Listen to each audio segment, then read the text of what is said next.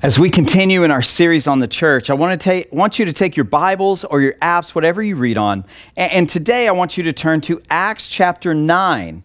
Now, also put your finger in the beginning of Acts chapter 8. We're going to read a short passage at the very beginning of Acts 8 and then jump in and spend most of our time in Acts 9. Now, if you're not familiar with where the book of Acts is located, what I would encourage you to do is if you're in a physical Bible, open up to the table of contents, and there you're going to find that the Bible's broken up into two main sections, the Old Testament and the New Testament. Now, Acts is the fifth book of the New Testament. So go to the New Testament, find the book of Acts, and go to chapters 8 and 9. Now, if you're in an app, what I would tell you to do is pull down the list of the books of the Bible, and there you'll find that Acts is about 2/3 of the way down that list. So find Acts, and we're going to start in 8 and then move in and spend most of our time in chapter 9.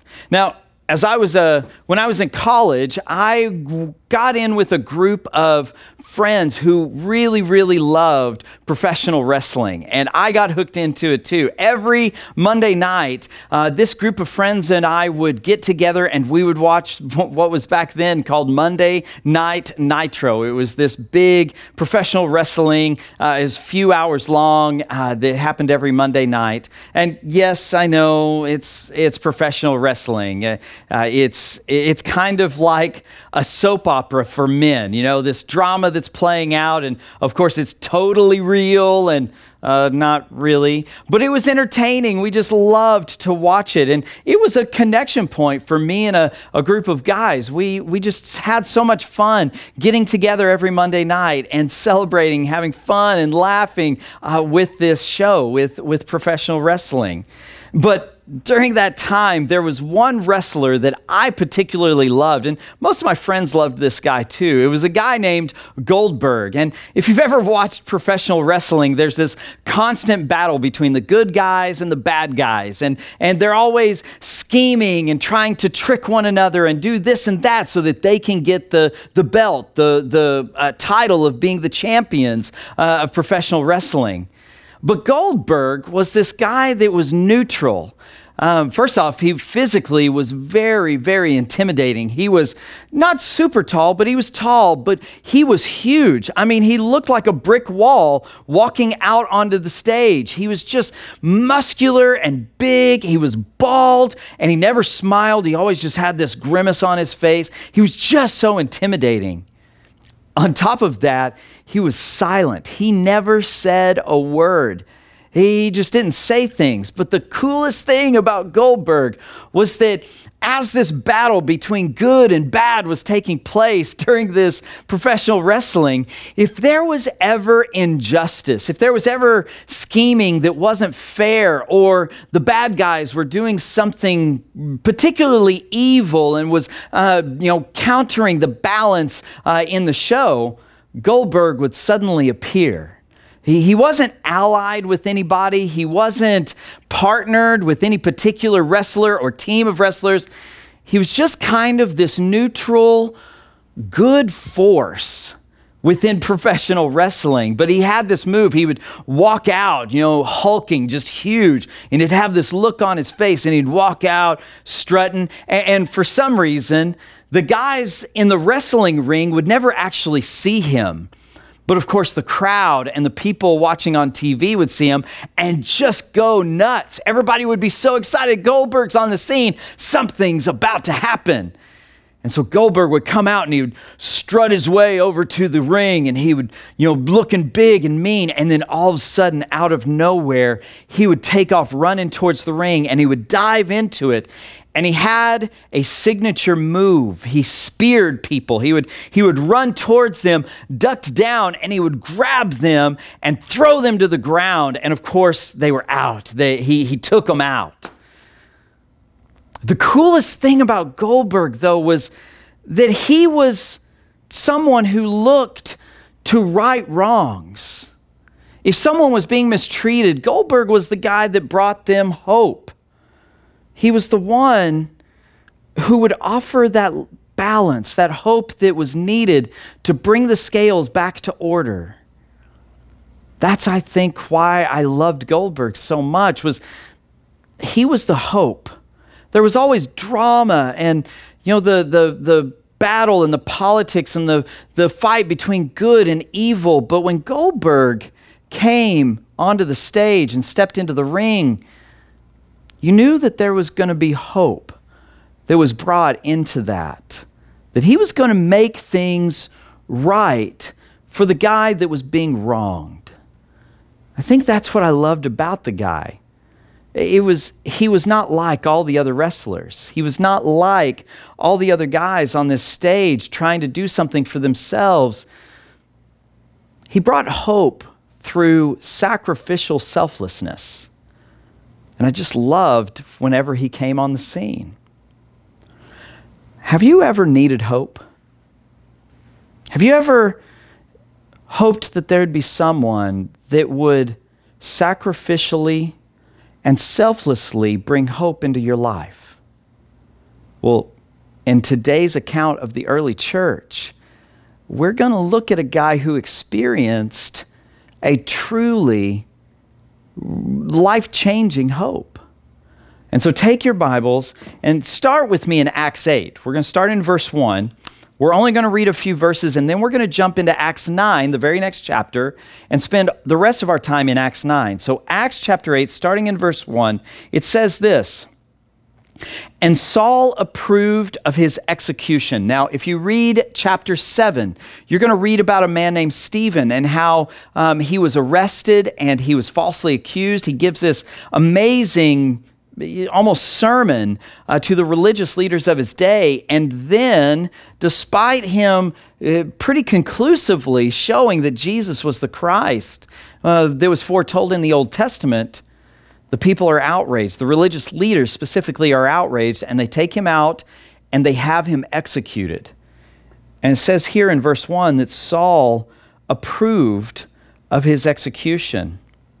So continue reading with me. It says, "And there arose on that day a great persecution against the church in Jerusalem, and they were all scattered throughout the regions of Judea and Samaria, except for the apostles." Verse 2, "Devout men buried Stephen and made great lamentation over him, but Saul was ravaging the church. Entering house after house, he dragged off men and women and committed them to prison." So Paul is a guy who is very intentionally, his job actually is to go and hunt down Christians, arrest them, and bring them back to Jerusalem, to the religious leaders. Now, fast forward to chapter 9, verse 1. Go to chapter 9, verse 1. It says this: "But Saul, still breathing threats and murder against the disciples of the Lord, went to the high priest and asked him for letters to the synagogues at Damascus." Now, Damascus was a city in the north. And so he's traveling from Jerusalem, was kind of central south part of the nation. And he's asking for letters to go all the way up to Damascus to persecute Christians. Look at what it continues to say. In verse 2, "And asked him for letters to the synagogues at Damascus, so that if he found any belonging to the way," in other words, Christians, "men or women, he might bring them bound back to Jerusalem." Verse 3, "Now as he went on his way, he approached Damascus, and suddenly a light from heaven shone around him. And falling to the ground, he heard a voice saying to him, 'Saul, Saul, why are you persecuting me?' Verse 5, "And he said, 'Who are you, Lord?' And he said, 'I am Jesus, whom you are persecuting. But rise and enter the city, and you will be told what to do.' Now the men who were traveling with him stood speechless, hearing the voice, but seeing no one. So Saul rose from the ground, and although his eyes were opened, he saw nothing. And so they led him by the hand and brought him into Damascus. And for 3 days he was without sight and neither ate nor drank." Verse 10, "Now there was a disciple at Damascus named Ananias." Now stop there. We're going to pick up with Ananias in just a moment. But I want you to imagine for just a moment what this must have been like. Can you imagine having been there? Saul is riding along. He's on his way to Damascus with the purpose to arrest Christians, maybe even worse.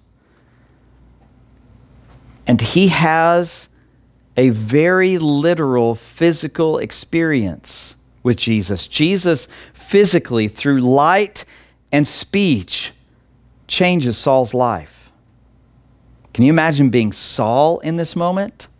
Can you imagine experiencing what he experienced, hearing the voice of Jesus, even accusing Paul? I can't imagine what that must have been like. Can you imagine what he was thinking? I mean, he's on his way to go and murder, arrest, persecute followers of Jesus, and now Jesus from heaven is speaking to him. Can you imagine what he must have been thinking? Well, I think one of the things that has been crossing his mind through this whole experience and afterwards is today's big idea. If you've ever watched one of my messages, you know that I usually give one simple statement that summarizes the main idea, the main point of that week's message. And today's big idea is this: Jesus offers you love and hope. Let me say that again. Notice the emphasis I put here. Jesus offers you love and hope. You.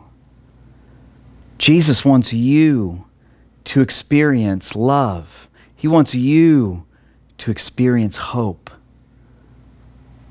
You see, you are loved. No matter what anyone says, no matter what the voices in your mind tell you, you are truly loved. There's nothing that you can do to take you away from that love, to remove you from that love. Please hear me on this. I know that some of you watching right now, some of you listening right now, you're struggling. You're struggling with sadness, with anxiety, with fear, with depression. Maybe you're struggling with feeling worthless or useless, or feeling unworthy or undeserving of love from anyone. Maybe you are in a low place. Please hear me again. It doesn't matter what you feel or what you think. You are loved.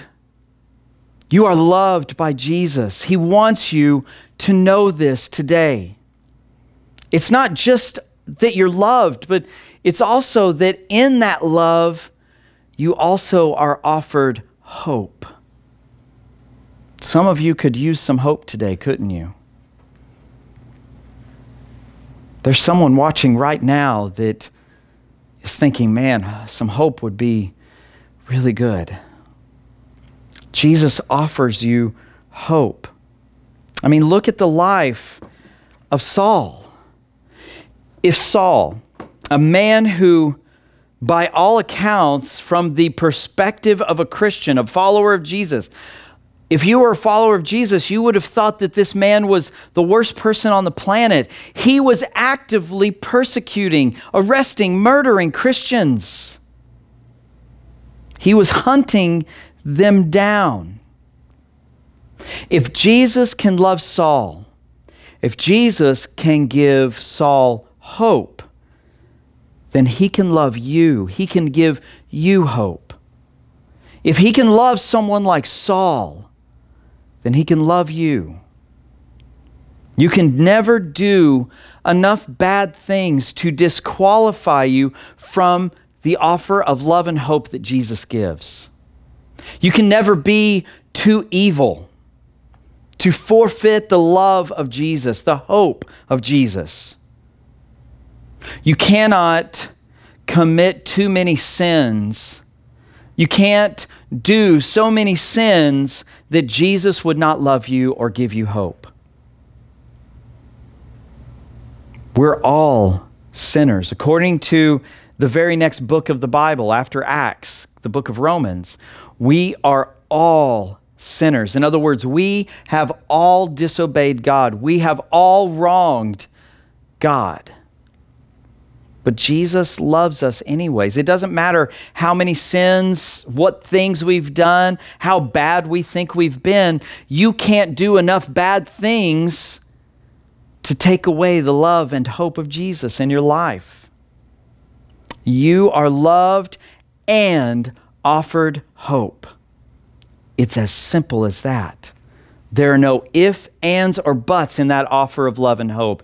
It is flatly offered to all who would accept it, no matter what their past. Your past means nothing to Jesus.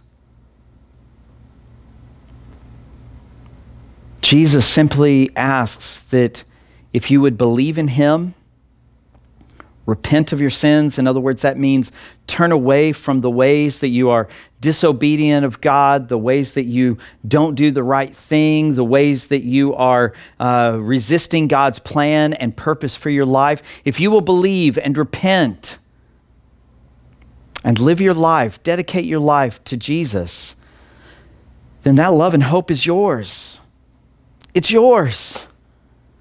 Your past doesn't matter.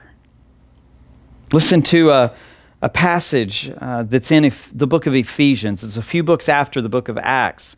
It's Ephesians chapter 2, verses 1 through 5. And it says this, "And you were dead." Yikes. "You were dead in your trespasses, your sins, in which you once walked, following the course of this world, following the prince of the power of the air, the spirit that is now at work in the sons of disobedience, among whom we all once lived in the passions of our flesh, carrying out the desires of the body and the mind, and we were by nature children of wrath, like the rest of mankind." Now stop there for a second. We were all children of wrath. We were all dead in our sins and our trespasses. That doesn't sound good. That doesn't sound good at all. But look at how this passage in Ephesians 2 continues.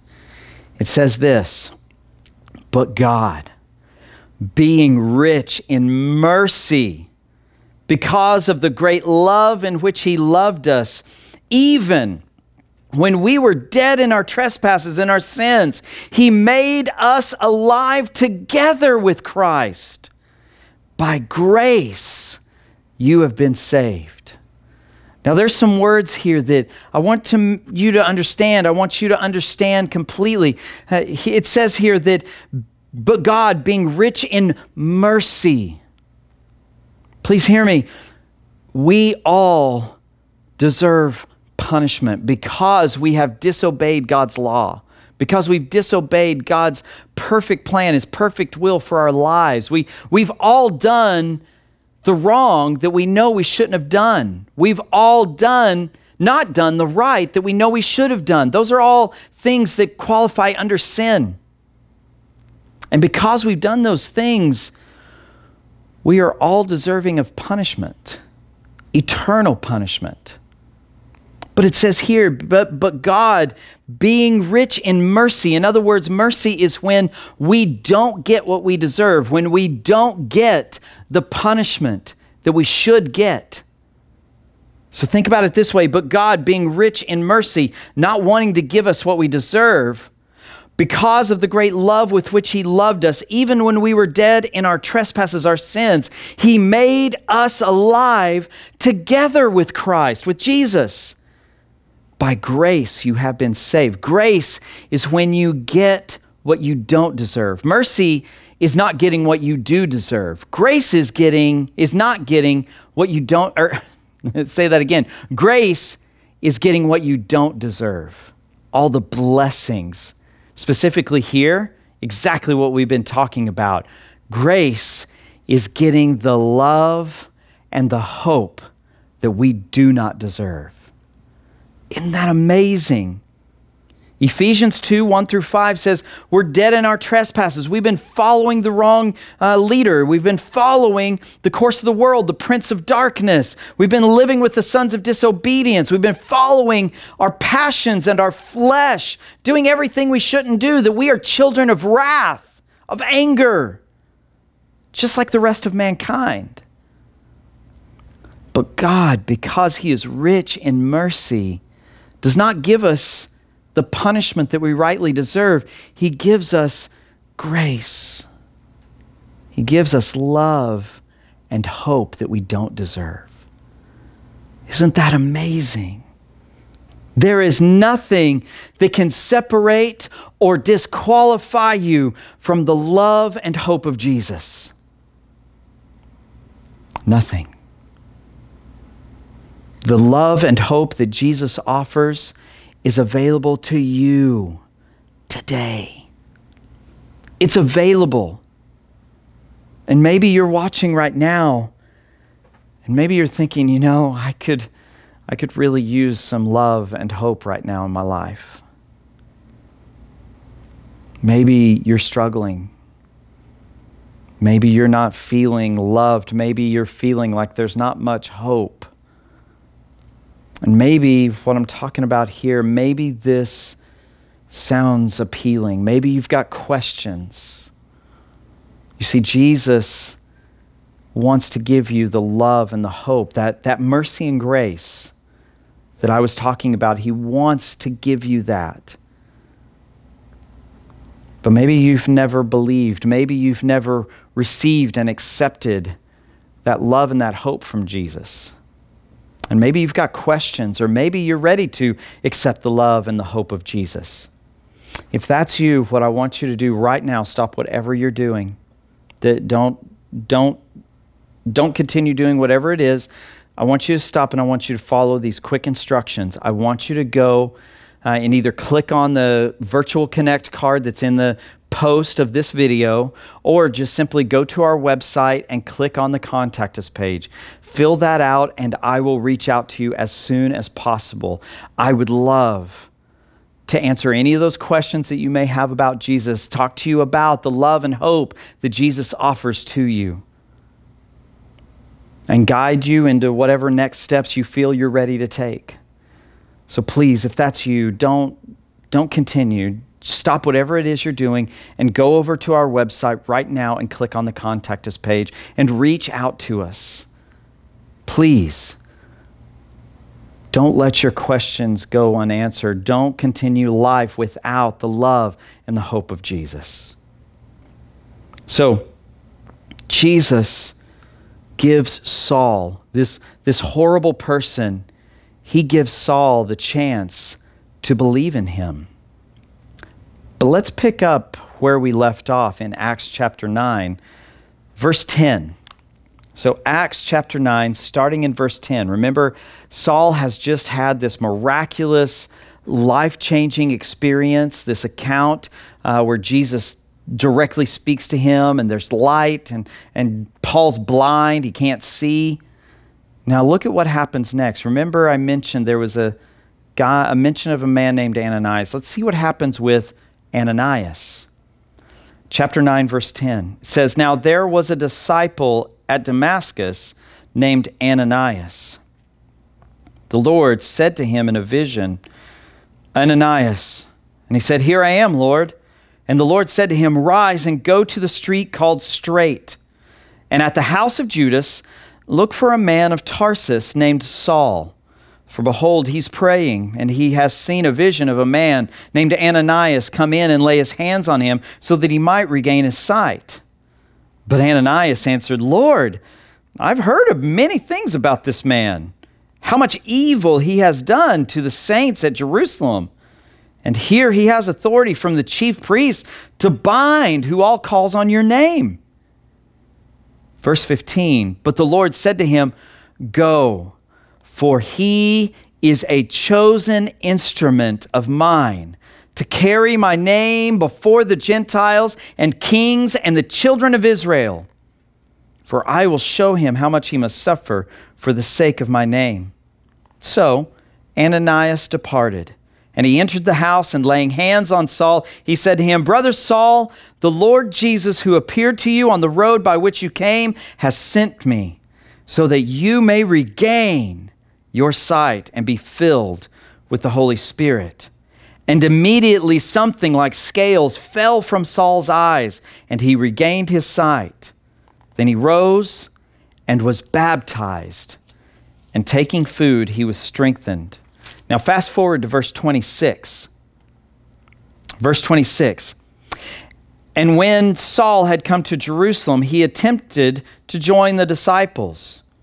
And they were all afraid of them, for they did not believe that he was a disciple. But Barnabas took him in and brought him to the apostles and declared to them how on the road he had seen the Lord who spoke to him, and how at Damascus he had preached boldly in the name of Jesus. And so he went in and out among them at Jerusalem, preaching boldly in the name of the Lord. Wow. Pretty amazing.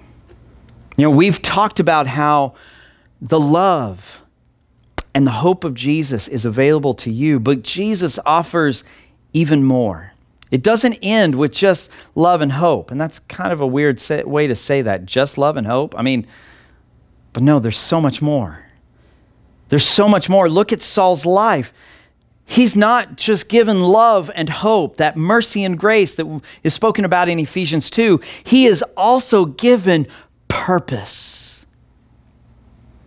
He's given a reason, a mission for his life. You see, you have not done too many bad things. You've not done so many bad things. You're not too broken to be used by Jesus, to have a purpose in Jesus. He can provide you with a purpose. He can. Saul was such a horrible person, but look at what it says in verse 15. Go back with me again and look at verse 15. Ananias is questioning what the Lord has commanded him to do by going and talking to Saul. But look at what the Lord's response to Ananias is in verse 15. It says, "But the Lord said to Ananias, 'Go, for he is a chosen instrument of mine to carry my name before the Gentiles and kings and children of Israel.'" You see, Saul was not a good person. Despite his terrible sins, besides his horrible treatment of the followers of Jesus, he chose him. Jesus chose him for his mission. He gave Saul love and hope, but he also gave Saul purpose. He gave Saul meaning in life. As I look back, I can recognize that there are people that I've witnessed in my life who were amazing followers of Jesus, that did amazing things for Jesus. And some of those people had terrible pasts. Some of those people were drug addicts. They were alcoholics. They were criminals. They were people who struggled with sin, struggled with mental health, struggled with hurting others, and yet God used them. He still gave them love and hope and gave them purpose. You can be used. You can have purpose in Jesus. Well, what is that purpose? Well, our purpose is right here on this wall. Our purpose is to lead every generation to the life-changing hope of Jesus. And that can be your purpose too, to follow him and lead others to him, to that life-changing hope that can only be found in Jesus. So, have you talked to God about your purpose, the meaning that Jesus wants to give you for your life? I encourage you to think about that. But there is another group of people that I do want to address this morning. Some of you are watching and you're thinking, this is great. I have the love of Jesus. I have the hope of Jesus. I've been living God's purpose in my life for years or for a long time or for a short time, whatever it may be. Maybe you're listening and you're a follower of Jesus and you don't fit the type of people that I've been describing. I want you to notice one thing here. In the passages that we just read from Acts 9, we recognize that if you lived in that day and time, Saul was a scary guy if you were a follower of Jesus. If you were a follower, Saul was a person that you would have fled from, you would have avoided, because he was scary. But now the tables have turned. Saul is no longer this scary guy that's hunting down Christians. He's now the vulnerable one trying to fit in with the Christians.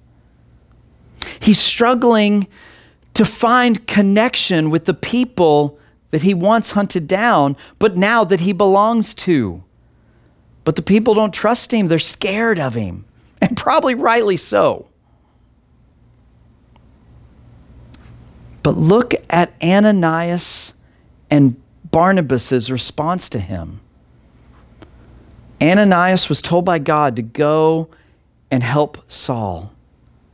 And Ananias resisted for a minute, but when God explained, he went and did exactly what God told him to do, what Jesus told him to go and do. And so he helped Saul begin to become part of the family of God.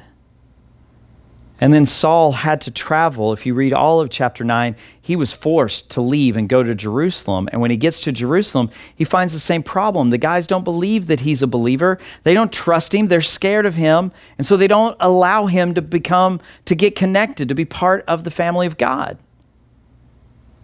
And along comes Barnabas.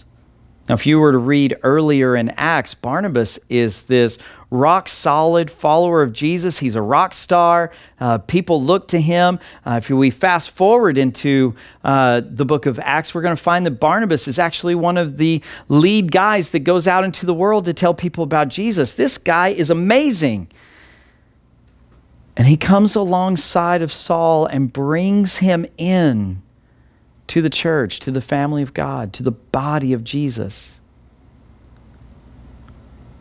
If it weren't for Ananias and Barnabas, Saul would have gotten saved. He would have been rescued from his sin. He would have become a follower, a believer in Jesus.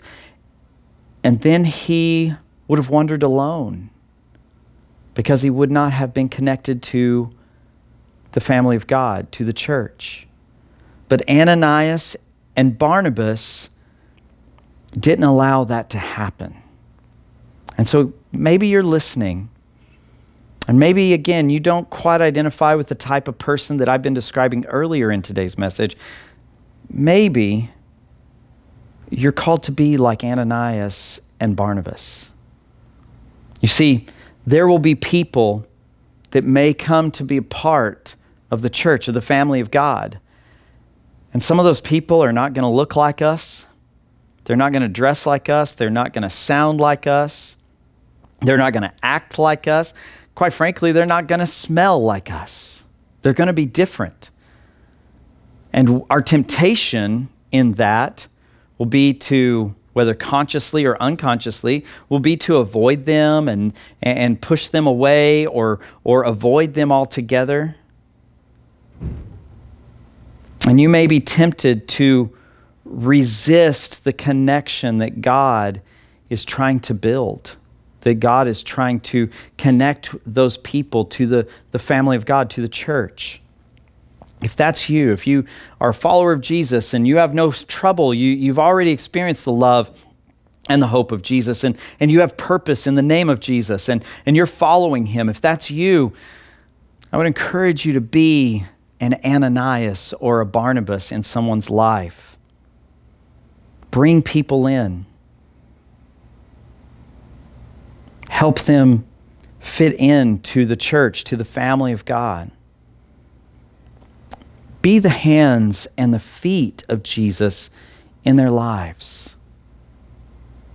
You know, that may mean inviting somebody to come and watch this some Sunday or sometime during the week. It may be inviting someone to be a part of an online small group of some kind. By the way, we'll be starting some groups up next month, so be thinking and praying about whether you should get connected to one of our online groups. Maybe you have the opportunity to come to an in-person service and you recognize that there's someone over off in the distance that doesn't quite fit in maybe, and maybe no one's talking to them or inviting them to come sit with them. Maybe God's calling you to be an Ananias or a Barnabas in their life.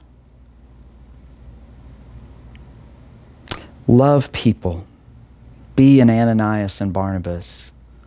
Include people, even those people that you don't really naturally connect with, people that you're not sure about. Connect with them and help them to connect to the church, to the family of God, the way Ananias and Barnabas did here with Saul. So here's my closing question. What is Jesus trying to give you right now? Is it love? Is it hope? Is it purpose? Is it a great mission to be an Ananias or a Barnabas in someone's life? I think it's time we go and ask the Lord that. So join me in prayer and let's seek what he is calling us to do. Join me in prayer. Almighty God, thank you. God, we thank you for Saul, because from this point forward, we're going to read and study so much of what Saul does and says for you. So we thank you for men like Saul and the apostles that led and really started and got the early church going. Lord, we thank you for the example that we see here. We thank you for the love and grace that we see Jesus giving to Saul by giving him love and hope and purpose. And Lord, our prayer today is that you would give us love, hope, and purpose. That in following you, in living our lives for you, that we would experience that life-changing hope that can only be found in Jesus. Lord, speak to our hearts now. What is it that you want us to experience? What is it that you want us to have? Is it love? Is it hope? Is it purpose? Speak to our minds and hearts and help us to embrace through your Holy Spirit whatever it is that you're trying to do and change in our lives, in our minds, and our hearts. We thank you, Lord, and we pray all of this in the name of our loving Savior, Jesus Christ. Amen.